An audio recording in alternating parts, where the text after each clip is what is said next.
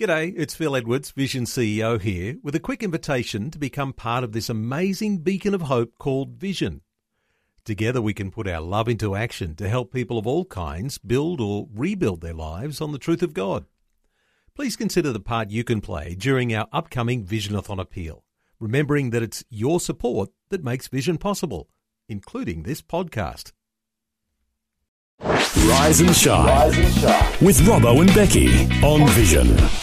Well, I've decided that all the best people broadcast from their wardrobes, and one of those people is Brett Ryan from Focus on the Family. Usually joins us in our Melbourne studio, but now he's in his wardrobe. All the best people come from their wardrobe, Brett.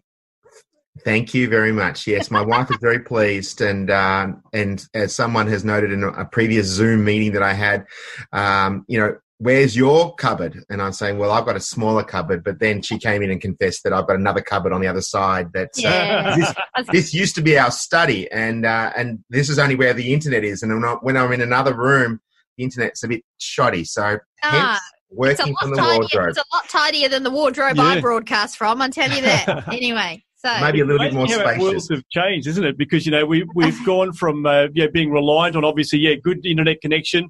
Working from our wardrobe is just commonplace. It's quite amazing how in the space of a month, it's a whole new world.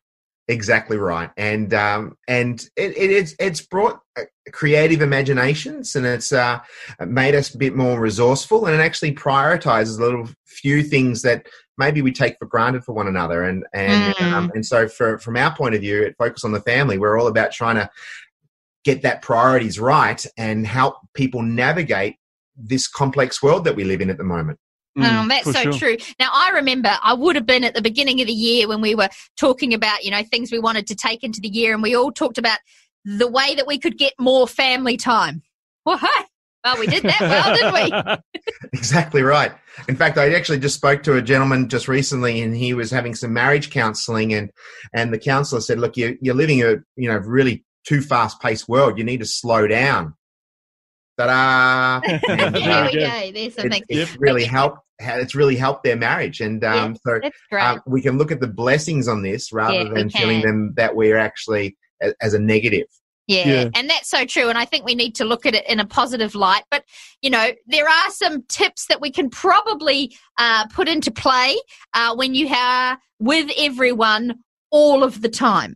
Yeah, and that's so true, especially for those who have the fortunate opportunity to work from home. And if mum and dad are there, we have to coordinate our busy schedule. Sometimes there's some meetings that have to have our undivided attention, or some, an assignment or a project that we have to work on, and have to have a give and take. And it may be that your 8 hours is extended, but you have some breaks along the way. We have to still be productive and be good stewards with the opportunity that we have. But there are going to be some times when we need some space. Dad's going to need to be in the east wing, and mum's in the west wing, and the kids in the north and the south. And there's going to be times to be brought together. And so we have to be very, very mindful about those times when we might even lose the plot. Maybe remove yourself before you say something or do something that you can't take back. It's going to be having to show a lot of grace in all of this. Yeah. That's the thing, isn't it? It's learning to work together, because, as you say, we are a family, and we do, interact. We have meal together, but then oftentimes, that can sometimes be the only time you spend together as a family in the day is, one meal at night. But suddenly, there's a lot more grace required, isn't there? When we're, breakfast, lunch, dinner, and everything in between.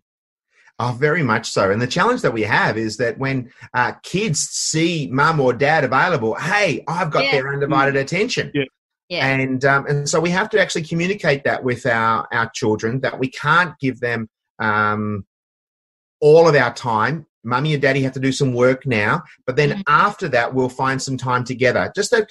You have to navigate this, because your kids don't understand or comprehend, because you don't normally work from home, for example. You don't normally take work home. This is a whole new reality for them. And just because I see you doesn't mean that you need to drop everything and entertain them. I mean, I've said it on previous occasions, the best thing you can do for your kids is allow them to be bored. Yep. But you still have to have some activities for them. And it may not necessarily have to be always technology. Obviously, there's going to be that give and take. Maybe they need to consume a little bit more technology, but don't let them become just completely immersed in the technology. They can do some cleaning, they can do some cooking, they can do some crafts, there's lots of other things they can do, even read a book, believe it or not. Oh, They still exist. Fancy that. Yeah. And allowing our kids the privilege of using their imaginations and to be creative with their time and not continue to expect mum or dad to fill in that space.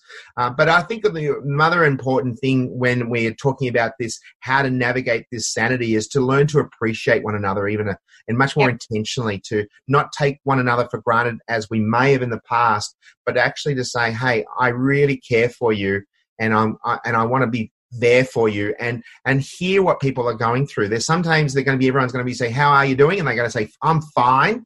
And then the next day they may have heard a news report, or they're worried about Nana or Grandpa, and or they're missing their friends, and then you may have to check in on them again. So having some regular meetings together and just showing that compassion and grace, not only to your people under the same roof, but all those around our neighborhood, because I think it's a great opportunity for your kids to learn that mum and dad are really kind of compassionate, not just to their friends, but also to people who they may not even know. That's true. That's a good reminder. Love it. Well, some great tips there. I think it is an opportunity for us all to be learning and showing ourselves grace as much as other people, because we're all, I guess, just unfamiliar territory in some respects. All our routines are out the window. You can't head down to the gym and do a workout and burn some energy.